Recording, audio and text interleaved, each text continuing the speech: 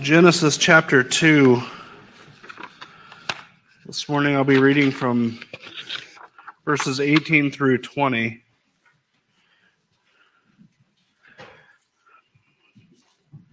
Some of you that are paying close attention to things that maybe put you into a little bit of a shock. You probably thought we were starting the book of Revelation this morning, and Lord willing, we'll start that next week.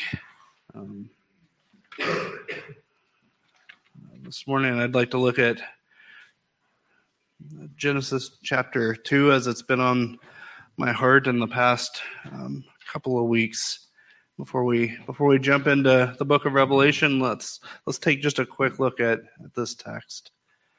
Genesis 2, 18 through 24. Then the Lord God said, "It is not good that man should be alone. I will make him a helper fit for him." Now out of the ground the Lord God had formed every beast of the field and every bird of the heavens, and brought them to the man to see what he would call them. And whatever the man called every living creature, that was its name. The man gave names to all livestock, and to the birds of the heavens, and to every beast of the field. But for Adam there was not found a helper fit for him. So the Lord God caused a deep sleep to fall upon the man, and while he slept, took one of his ribs and closed up its place with flesh. And the rib that the Lord God had taken from the man he made into a woman, and brought her to the man. Then the man said, "This at last is bone of my bones and flesh of my flesh. She shall be called woman, because she was taken out of man. Therefore a man shall leave his father and mother and hold fast to his wife, and they shall become one flesh." Let's pray. Heavenly Father, thank you this morning for your goodness and your mercy and your kindness. Father, thank you this morning as we read your word and we see the account of which at the beginning of mankind, you reveal your will to us for marriage. You reveal your will to us for true marriage, for a true helpmate, for a true one that is flesh of our flesh. And Father, this is all from your goodness and from your mercy. Father, this morning, would you draw us to your word? Father, would your Holy Spirit give us understanding as we go to your word, that you would help us to overcome the customs of a culture, that we might know you and that we might live out your will correctly, that we might glorify you, and Father, even to our benefit. Father, would you sanctify us in your word this morning? We ask in Christ's name. Amen. Amen. Well, this morning as we come to the word of God, I know there are things here of which are very contrary or contradictory to our culture. And there are things here because we have all grown up in a culture that can come off very abrasively and very difficultly and may feel hurtful towards you. But I would ask, as I go into any message where I feel like this can be taken hardly, I would encourage you to examine the Word of God. And if what I share this morning is not from the Word of God, you have every reason to be upset with me. And you have every reason to call me up and tell me so. But if what I share this morning, if you go to the Word of God and you find that this is true, you have every reason to repent. You have every reason to conform your lives to the text, to the scripture, to God's word that he has given us. And as I go into this morning, I understand I go into it with a deep love towards everyone in this room.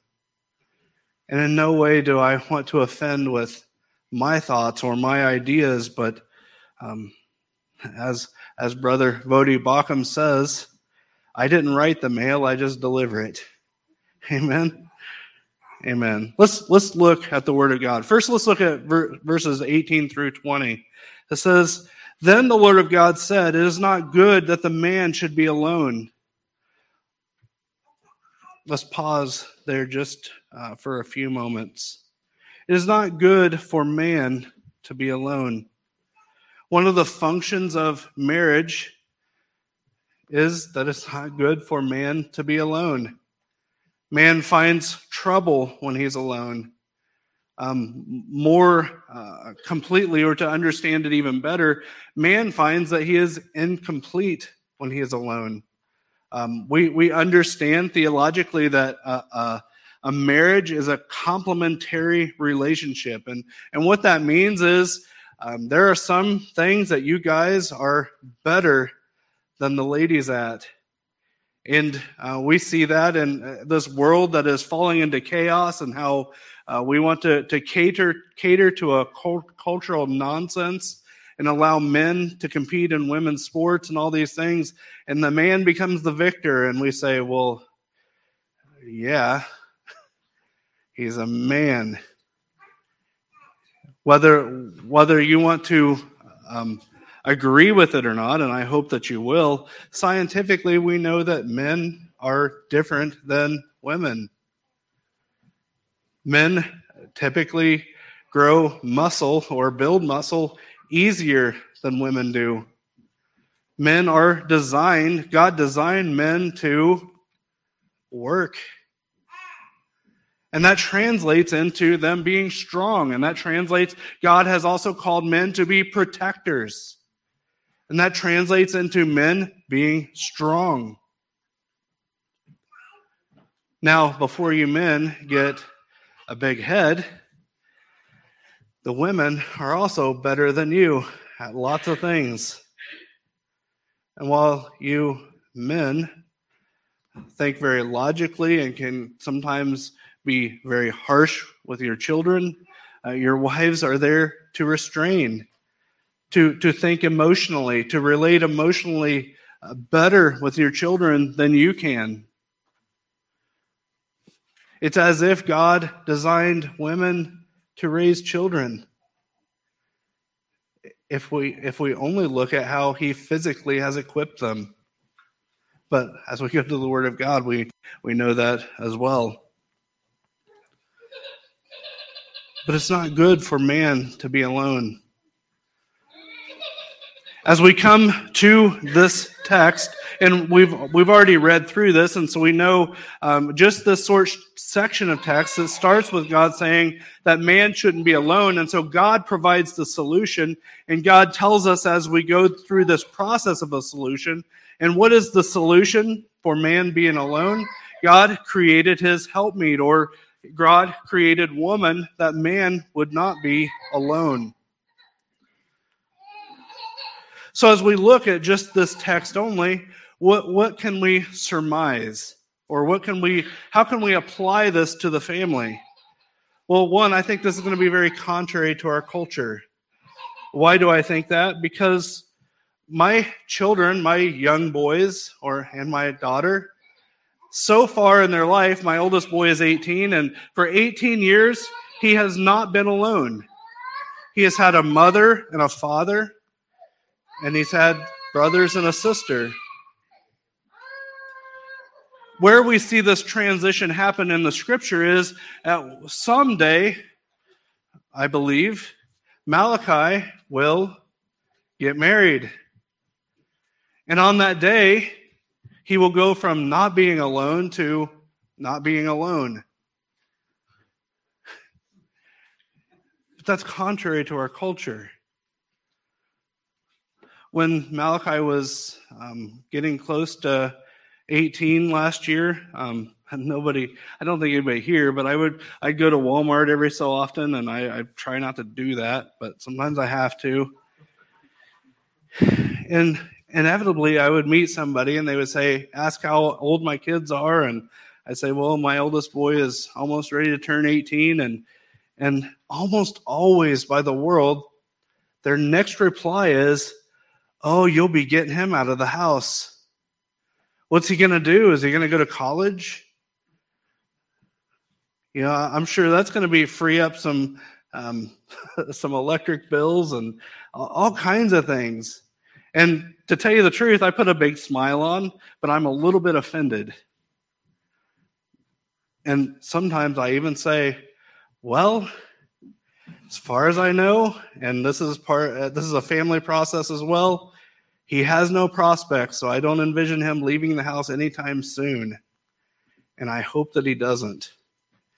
And even at some points, I have to remind Malachi, he'll talk about, he wants to buy this field, and it has a pond there, and he could build a house there. And I say, oh, you're gonna move out soon? Well, I don't know. I'm like, okay, but you don't have any prospects or anything, do you? And he all of my kids know quite well. 18, there's no magical 18 number in the Bible. And in fact, I don't think 18 has hardly any relevance. If there was any relevant age, I would say it was probably 12 or 13 when my boys transition into being men. And our relationship does change at that point. Because now I don't expect you to act like a boy. I expect you to act like a man. You're another man in this household. Amen. And so goes the conversation. As long as you contribute to the economy of the household, as long as you're not going to try to move your room into the basement and play games all day long, I expect you to stay home. I expect you to be part of this family. I expect us to be part of your courtship. And on the day that God has called you to leave your father and mother and cling to your wife, it will be a glorious day. Your dad will still cry, probably. How have we come to this as a culture? One, I believe part of the root of it is our culture has been taught to hate children. I watch it every fall where all the parents talk about how terrible summer was and it's finally over, where we can send our children back to the government for their indoctrination and they can be free of this house.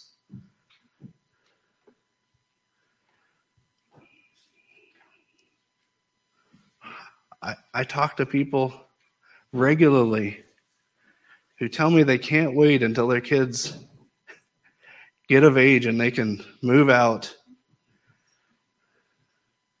This is hating children. We don't love our children. It shouldn't be normal for our children to get a certain age and move out. It's not good for them. It shouldn't be, I don't think it should even be normal unless God has called you to a profession where you have to go away to a school and be alone. I don't even know if that's still good. How do you demonstrate that? Look at what goes on at most colleges. This isn't good. This isn't good for our children. It's not good for man to be alone. It's not good for me to be alone. I believe it's Paul Washer, even as he travels for so long, and I think still, if it's not one of his children, one of the guys from his ministry is always with him. Whether it be in his hotel room or wherever it is, he always has someone with him. Why? Because it's not good for him to be alone. It's not good for me to be alone. Why? Because as Brother Jake said in the beginning, we still have this old man flesh And when we're alone, this old man flesh gets his courage, and he pushes even harder. And so often to our shame, we give in. We must quickly repent and cling to our Savior. Let's go back to the beginning. Then the Lord God said, "It is not good that the man should be alone. I will make him a helper fit for him." Now out of the ground the Lord had formed every beast of the field and every bird of the heavens, and brought them to the man to see what he would call them. And whatever the man called every living creature, that was its name. The man gave names to all the livestock and to the birds of the heavens and to every beast of the field. But for Adam there was not found a helper fit for him. So we see God allows Adam to take part in ministry. Adam gets to name every living creature. And as Adam has looked at every living creature, whether it be the birds of the air, whether it be, and obviously Adam is probably looking at more kinds of animals because we haven't, there's more variations today, I would imagine. But Adam's looked at every kind of animal. He's looked at birds. He's looked at fish. He's looked at beasts. He's looked at dogs. He's looked at all these things. And what is his conclusion? There's not a helper fit for him. Now, you might not imagine this, but this again is very contrary to our culture. And what do I mean by that? One only has to go to social media for a short amount of time, or I've talked to people whom share these ideas, and they will, one time somebody opened up their billfold and said, "Hey, have I ever showed you a picture of my kids?" And they open it up, and what's in their billfold? A picture of 2 puppies. Brothers and sisters, those are not your kids. Are you hearing me? Adam saw dogs. They weren't fit for him to be his companion. Now, I'm not saying don't have dogs. I'm not saying that at all. Our culture lifts the creation above the Creator. They belittle children. They raise up the creation. They belittle children. They raise up their pets. There's nothing wrong with pets, but they're not children. They're not equals with your children. They're not replacements for your children. They're not replacements for your companion. They can make good companions, but not the companion you need. Amen? So Adam saw that there was not a helper fit for him. So it's not good for man to be alone, and man needs to not be alone. He needs a helper that is fit for him.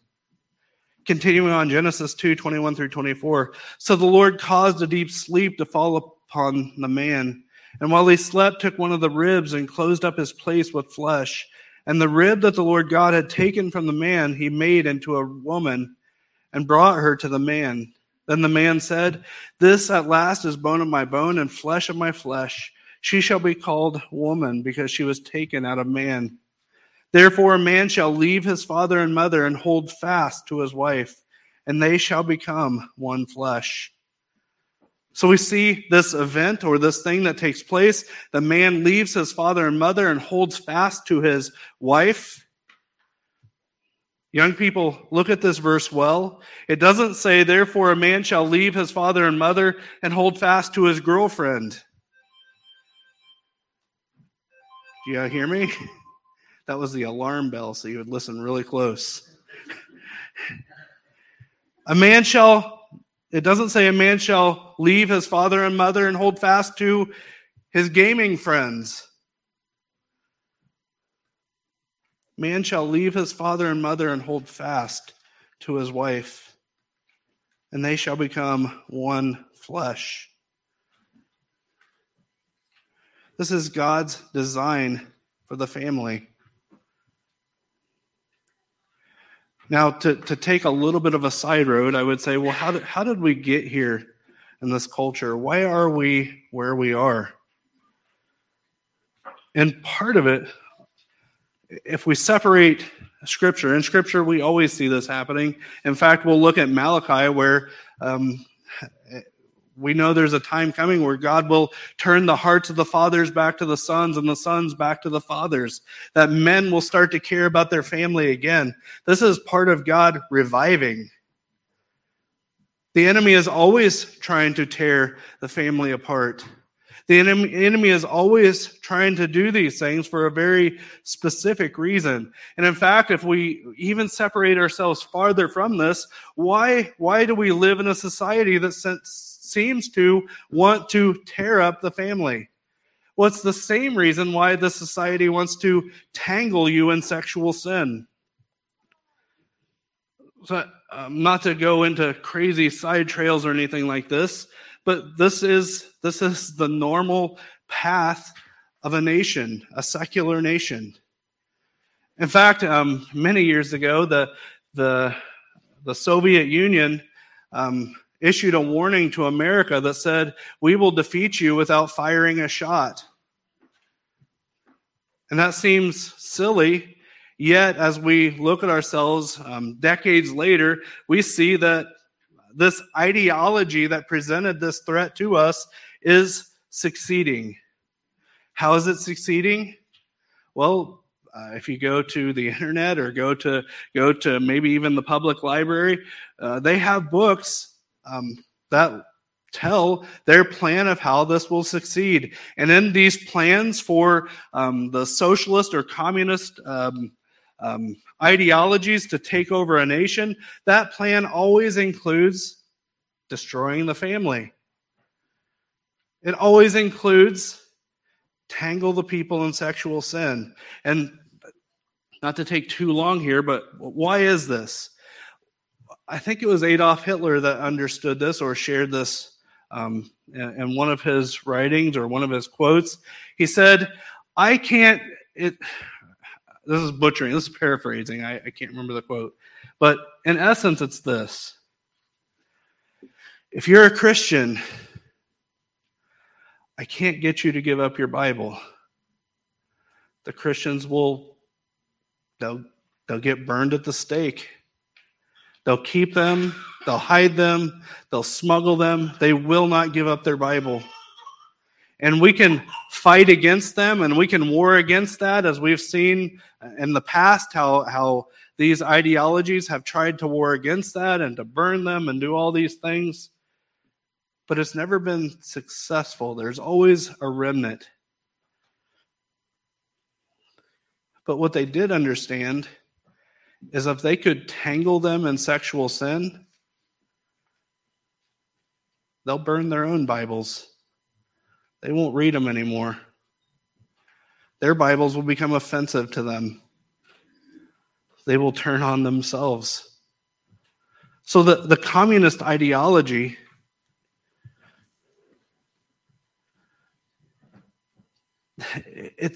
it's strange because they don't have to fire a shot. We will destroy ourselves. In fact, we see that watered down in a culture who will tear families apart, who will always want your children younger.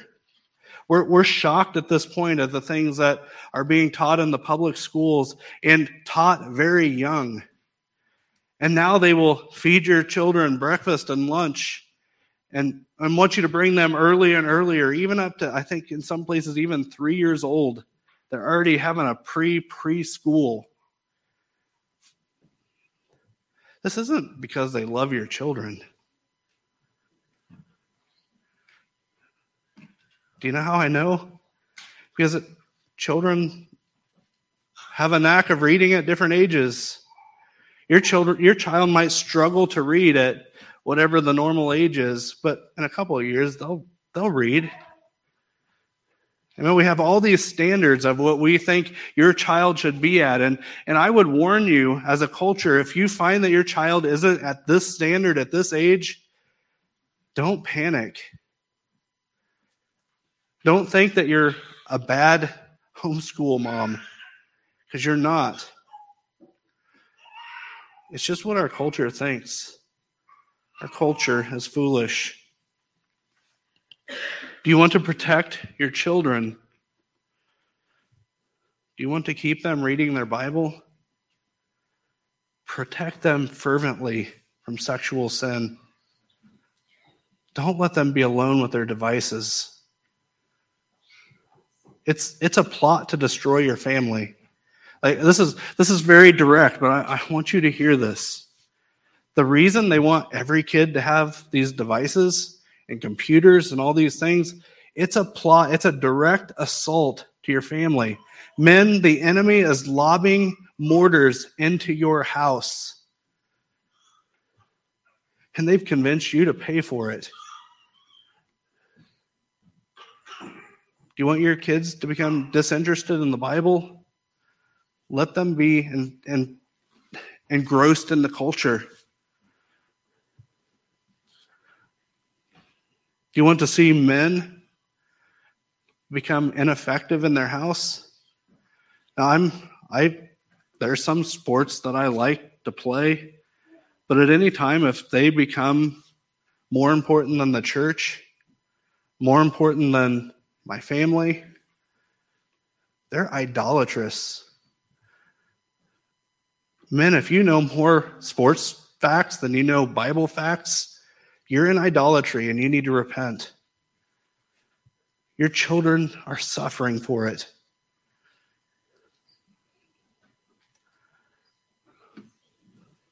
How is the communist, and I shouldn't even say communist, false religion, Gnosticism, how does the enemy win?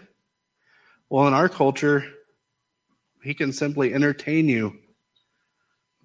Entertain you to the point where church doesn't matter. We'll get on more with that. Let's continue on.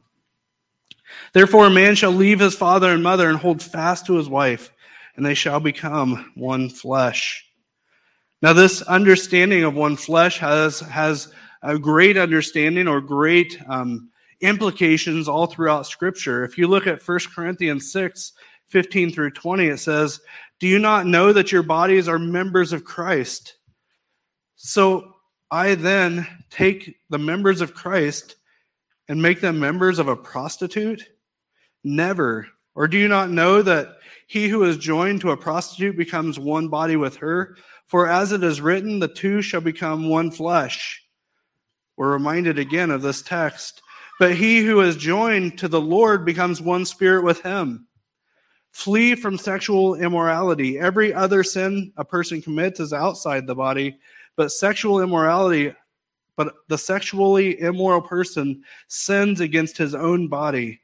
Or do you not know that your body is a temple of the Holy Spirit within you, whom you have with God? You are not your own, for you were bought with a price. So glorify God in your body." We're reminded that as we become a Christian, God joins us with him, that we are adopted into his family, that we are of Christ. And in fact, we find later in the text, as we come to the end, we'll look at this again, that marriage is an illustration of Christ and his church. Marriage is an illustration of God's relationship with his people.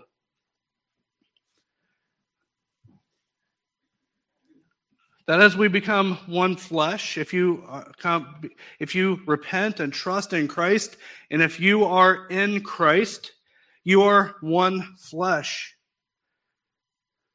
And this relationship does not end. If you're in Christ, it's he who keeps you. If you're in Christ, there is no divorce. Right here, and understand rightly, if you are really in Christ, there's no divorce. God won't fail in redeeming you. You're there. It's as if you're already with him in heaven. But yet we're still here to glorify him in this life. Amen? There is no divorce. And so with this understanding that we are one with Christ and husbands and wives are one in the flesh, there's more than just a physical union. It's also a spiritual union that's very profound, and even greater than what physically is going on is that the proclamation to the world that this is how God relates to his church.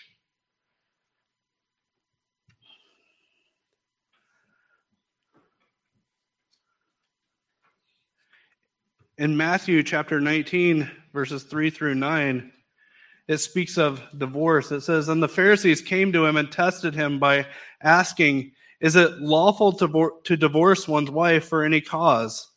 And he answered, 'Have you not read that he who created them from the beginning made them male and female, and said, Therefore a man shall leave his father and his mother and hold fast to his wife, and the two shall become one flesh. So they are no longer two, but one flesh. What therefore God has joined together, let not man separate.' They said to him, 'Why then did Moses command one to give a certificate of divorce and to send her away?' He said to them, 'Because of your hardness of heart, Moses allowed you to divorce your wives. But from the beginning it was not so. And I say to you, whoever divorces his wife, except for sexual immorality, and marries another, commits adultery.'" So as a husband and wife become one flesh, it is greater than the physical. It's also a spiritual. And then even greater than that is it's proclaiming to the world who God is. Now there is a quote that we hear very often, and it's, I'll be quite honest, it's a very annoying quote to me. And that quote is share Christ, and if necessary, use words. Now, that's a bad quote, I think. Why? Because God told us to use words to share Christ. Amen? Go into all the world and proclaim the gospel, to trumpet, to proclaim. But I would tell you there is some truth to that. Because if you are here this morning and you are married, you are proclaiming Christ without using words. And I would ask you, how is that proclamation going? What are you telling the world by your relationship? What are you telling the world by the way you love your wife?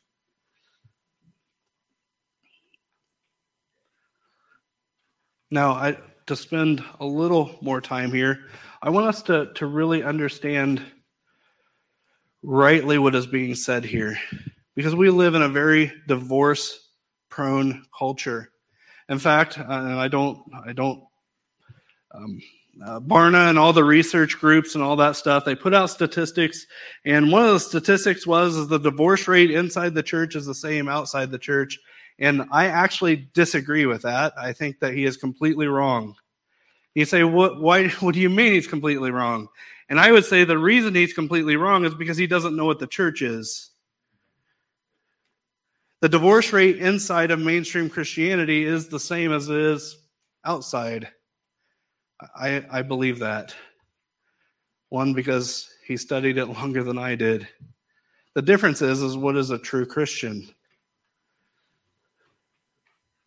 As we come, as you and I who are in Christ, as we come to the text, we have to understand this not with the filter of a divorce-prone culture in front of our eyes. What does it say? One, it doesn't say it here, we'll go on, but let me just read through this once more, I'm sorry. And the Pharisee came to him and tested him by asking, is it lawful to divorce one's wife for any cause? And he answered, he comes back to the text that we're looking at today. Have you not read that he who created them from the beginning made them male and female, and said, therefore a man shall leave his father and his mother and hold fast to his wife, and the two shall become one flesh. So they are no longer two, but one flesh. What therefore God has joined together, let man not separate. One, we understand that if you come to be joined together, if you come in marriage, that it's not just you that has done the joining, that God has joined you together. And he says, let man not separate. So they said to him, the Pharisees didn't like this idea. They had their own loopholes for this. So they said to him, why did Moses command one to give a certificate of divorce and send her away? And he said, because of your hardness of heart, Moses allowed you to divorce your wives, but from the beginning it was not so. And I say to you, whoever divorces a wife except for a sexual immorality and marries another commits adultery. So we see within Moses and we see within Christ that he has given us an exception. It says, except for sexual immorality, and you marry another, you commit adultery. But we have to understand this rightly. One, this divorce because of sexual immorality is only permitted because of the hardness of your heart. This has very deep implications when put into this context. What this means is, we know, what does the Bible say? God hates divorce. This morning, hear me, God hates all divorce. It tells us a lie about him. It tells the world, without using words, a lie about God, because God has instituted marriage to symbolize the relationship between Christ and the church. Now, there is an exception. But I would tell you this morning, this exception isn't good. It's not the good route. God has only permitted it. He doesn't like it. He says it's not sin, but I don't think it's what's preferred. Now, to take another short side trail, what kind of got this started in? It was a few weeks ago, we had talked about the government and how things are changing, and we're, as potentially even in this annual meeting coming up, we may have some more things to add to our bylaws because of things that are just to protect us from being sued because we won't do what the Bible tells us not to do, or tells us to. Yeah, you get what I mean.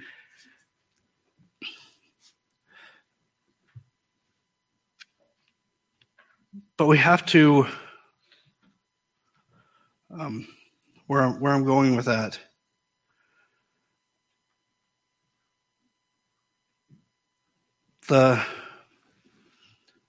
If we trying to think of how to word it well, if the Bible tells us what a marriage is, we can only do that marriage. God decides what marriage is. If God if God says one thing and the culture says something different, God is right.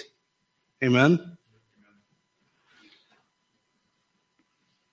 We have to understand that though I started to go down a road, and now I was going to take a rabbit trail. Now I'm trying to find my way back. But let me read this last part. He said to them, because of your hardness of heart, Moses allowed you to divorce your wives, but from the beginning it was not so. Now I remember where I was going with this. So someone came to me and they said, well, it seems like the best avenue is for the church to just be done with the state. The state has no interest in marriage. the state doesn't need to be a part of that. Let's just leave it to the church. And that's interesting, and I'm not saying I'm against that. I'm not saying I'm for it too. I haven't thought it well through. But my first reaction is this.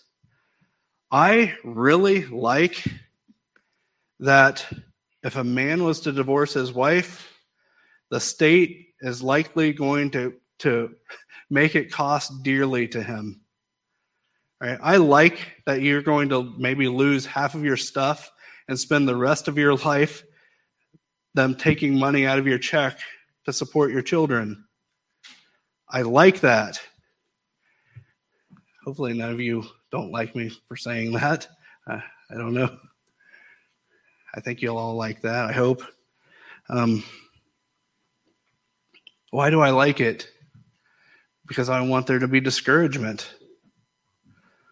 I want this to be a last resort. And in fact, as we see, I'm sorry to jump around, but as we see that it's permitted in a certain instance, I think it was John MacArthur that said something well towards this, that it is the absolute last resort. It is when nothing else works. And not nothing else works according to our culture, but nothing else works. And I still don't know if I like it. I don't, because God hates it. Amen? All right, let's, so backing up, I like it when there are physical, worldly penalties. But at the same time, and I was thinking about this morning, at the same time, because the world forces you to do something doesn't mean you have a change of heart. And so as I further think through that, and I'm not going to be crazy much longer, as I further think through that, why isn't it, and this is stepping back, and I'm sorry, I'm going to refocus y'all. Let's shake this off. Refocus. Why is it that I would want there to be worldly penalties? I believe this falls out from bad theology from other areas. Why do I say that? Because of our culture, because of our lack of care of church membership. A while back, probably a century or two back, the Puritans would have looked very much differently about church membership than you and I would. The Puritans took very seriously that, as we talked a few weeks ago about when two or more are gathered, there God is in their midst, and it's speaking directly about church discipline. And church discipline was severe because the Puritans understood that there was a connection between church membership, as it's done on earth, or done to be done on earth as it is in heaven, that there is a connection even in that scripture that doesn't mean that if you're a church member you're going to heaven, but it should give you some confirmation, it should give you some reassurance. But at the same time, if you are removed from church membership, if you were to understand it rightly, it should be worse than losing half of your life savings. But our culture has watered down church. Church is something you do when there's nothing else going on. Church is something to be taken not all that seriously until maybe the ends of our days, and usually not even that. So why do and I'm trying to not spend putting my brain out before you, but why would I prefer that there be worldly penalties? One, because the penalties within the church don't hold weight in today's age. They should. You should be terrified if your church is removing you from their membership. If it's a biblical church. If it's not one, then you probably should be celebrating, maybe. Amen. Let's continue. I'm going to be here all morning. We're further clarified to this in 1 Corinthians 7, 12 through 16. It says, "To the rest I say, I, not the Lord, that any brother has a wife who is an unbeliever and she consents to live with him, he should not divorce her. If a woman has a husband who is an unbeliever and he consents to live with her, she should not divorce him, for the unbelieving husband is made holy because of his wife, and the unbelieving wife is made holy because of her husband. Otherwise, your children would be unclean, but as it is, they are holy. But if the unbelieving partner separates, let it be so. In such cases, the brother or sister is not enslaved. God has called you to peace. For how do you know, wife, whether you will save your husband, or how do you know, husband, whether you will save your wife? Now, we, right off the bat to young people, you are commanded in Scripture to not be unequally yoked. There is no option to marry an unbeliever. And for one, there are much hardship in those whom do. And there are some, because of just the way things are, that it wasn't an option, that this is where they find themselves. And if they find themselves married to an unbeliever, this instruction is specifically towards them. The promise that this gives us is if you are married to an unbeliever, that if God has called them to come to repentance and faith, if God has called to save them, he is saying, or this text is saying, that he is using you in that calling. He's using you in that process. And I know that within that process, it hurts and it's painful and there's much suffering. As we look at other parts of Scripture, we're reminded, I think it's in Ephesians, where older women are to train younger women to love their husbands. Church, the younger women need you. Older women, the younger women need you, especially if they're in this situation. Because to love their husband isn't just to have feelings for them or to do these things. It is to lay down their life, to suffer, that God might save them. And that's not easy. And if there's any young ladies in here going through that, older Christian woman, they need you.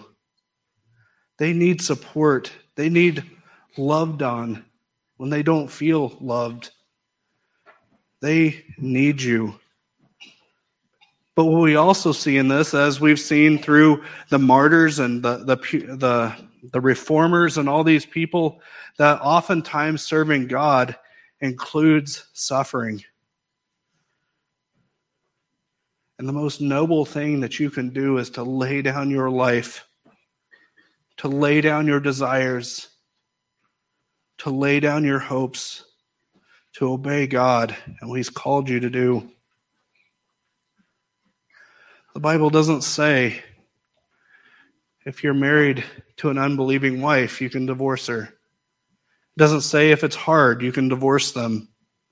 Now, I do believe there are times where, especially in instances of physical abuse and things like that, that there are times where there may need to be a separation.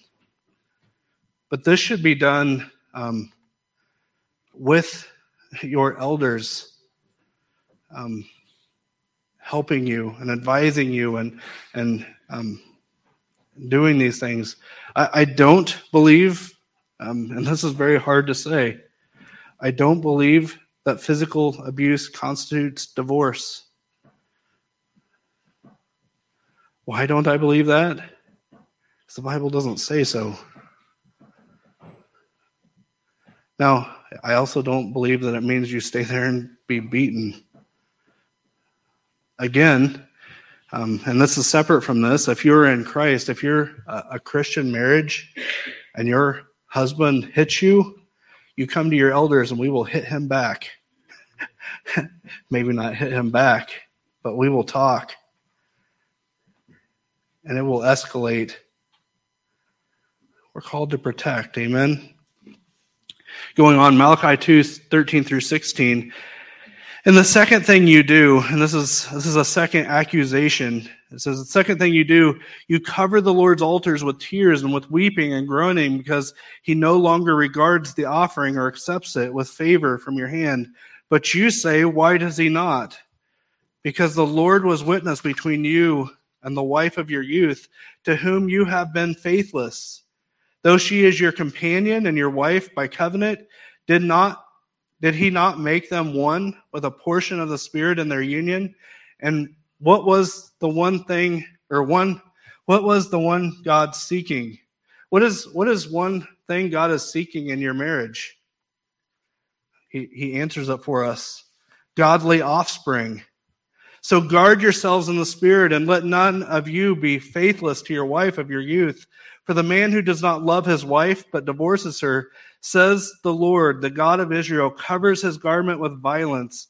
Says the Lord of hosts, so guard yourself in your spirit, and do not be faithless. God has given you a spouse that you might raise godly offspring. And that is of primary. It's not so that you raise youth that can make you relive your football years. Now, I'm not saying your youth can't play football, but priorities in our culture are crazy out of whack.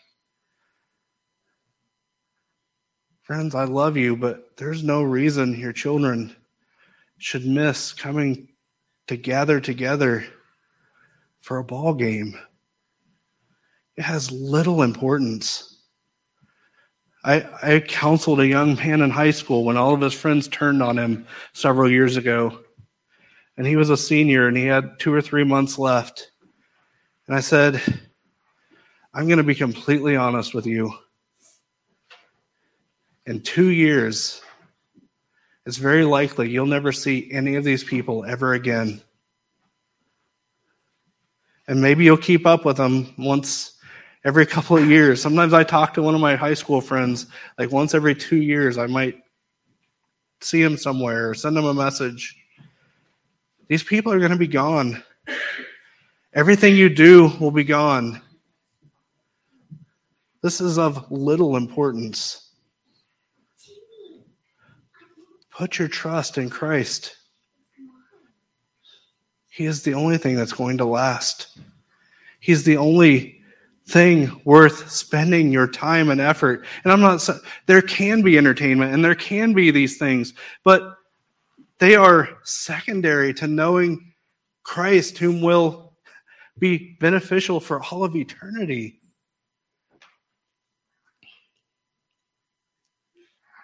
Are you raising godly offspring? Do your priorities show that? Do your actions show that? Are you discipling your children? Finally, in Ephesians 5:29 through 33, for no one ever hated his own flesh, but nourishes and cherishes it, just as Christ does the church. But we are members of his body. Therefore, a man shall leave his father and mother and hold fast to his wife, and the two shall become one flesh. This mystery is profound, and I'm saying that it refers to Christ and the church. However, let each one of you love his wife as himself, and let the wife see that she respects her husband. Now, this morning, in conclusion, I would like to encourage you. I was going to put it in here, and I must not have added it, but if you remember the book of Hosea and Gomer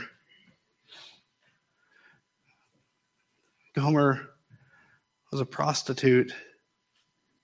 She continued to run off and continue to do these things, and God said, get her again. Marry her. Forgive her. And the reason for it is God saying, I'm going to use you to demonstrate my relationship with my people. Now, I look at these things, and I didn't know much of this when I was first in ministry, and I didn't know much of this for a long time. And some of you would say, well, Pastor Doug sure is getting on me today, or getting on everybody today. But I would end it with God's relationship to his people is one that he doesn't give up. He's persistent. If you're in Christ, he doesn't give up on you. If you're in Christ, because you haven't done these things perfectly, he doesn't say, well, I'm just getting rid of you. I'm going to divorce you. That's not Christ. In fact, that's why he doesn't want you to do this so badly. When you mess up, he forgives you again. When you mess up, he forgives you again. And when you mess up, he forgives you again.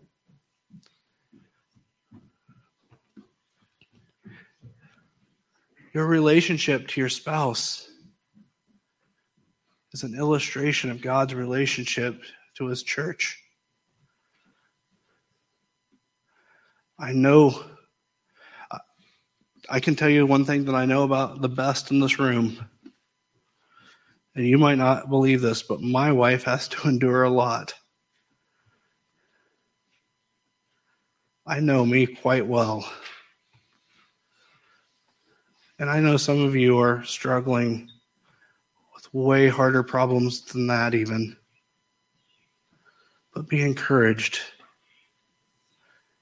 You have a body of brothers and sisters who love you. Don't give up. Don't go down the divorce road, if at all possible. Even if you spend the rest of your life working at it, don't go down that road.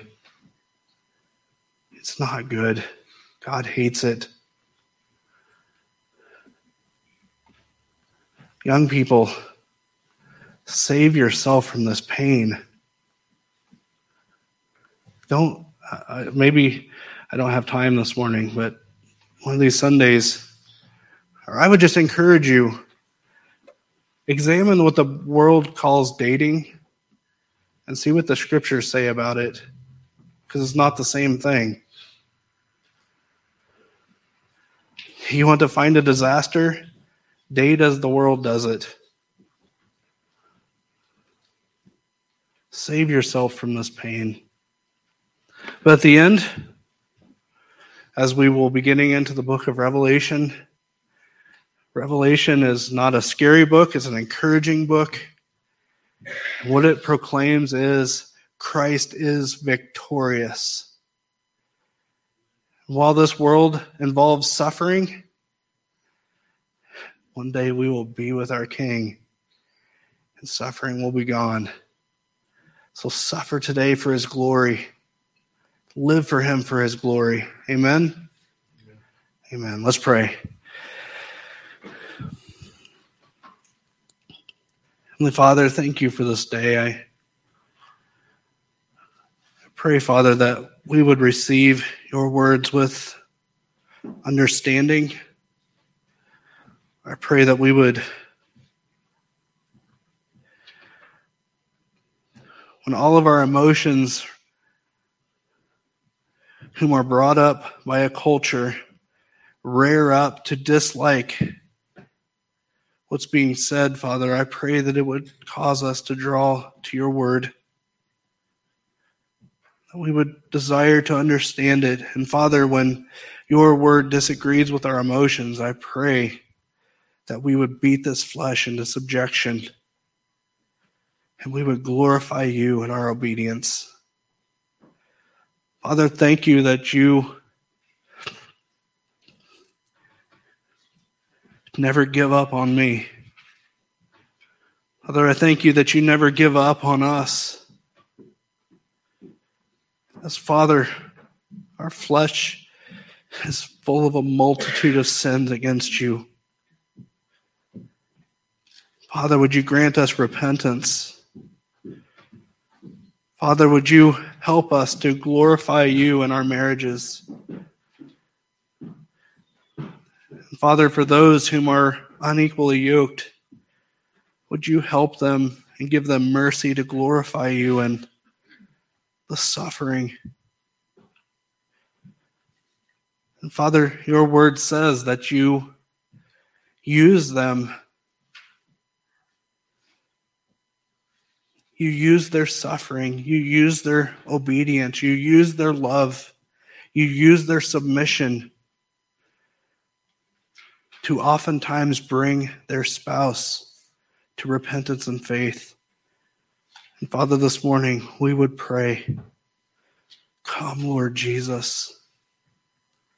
Help our unequally yoked brothers and sisters. Father, would you raise up older men and older women who would teach the younger men and younger women to love their wives and to respect their husbands and to love their husbands, even when it's the hardest, seems like the hardest thing in the world. Father, we thank you that you bear with us. We thank you that all those who turn and put their trust in Jesus Christ alone for their salvation, that you change us. Help us to be more like you. Help us to love our enemies. And therein glorify you, Father, we pray. In Christ's name,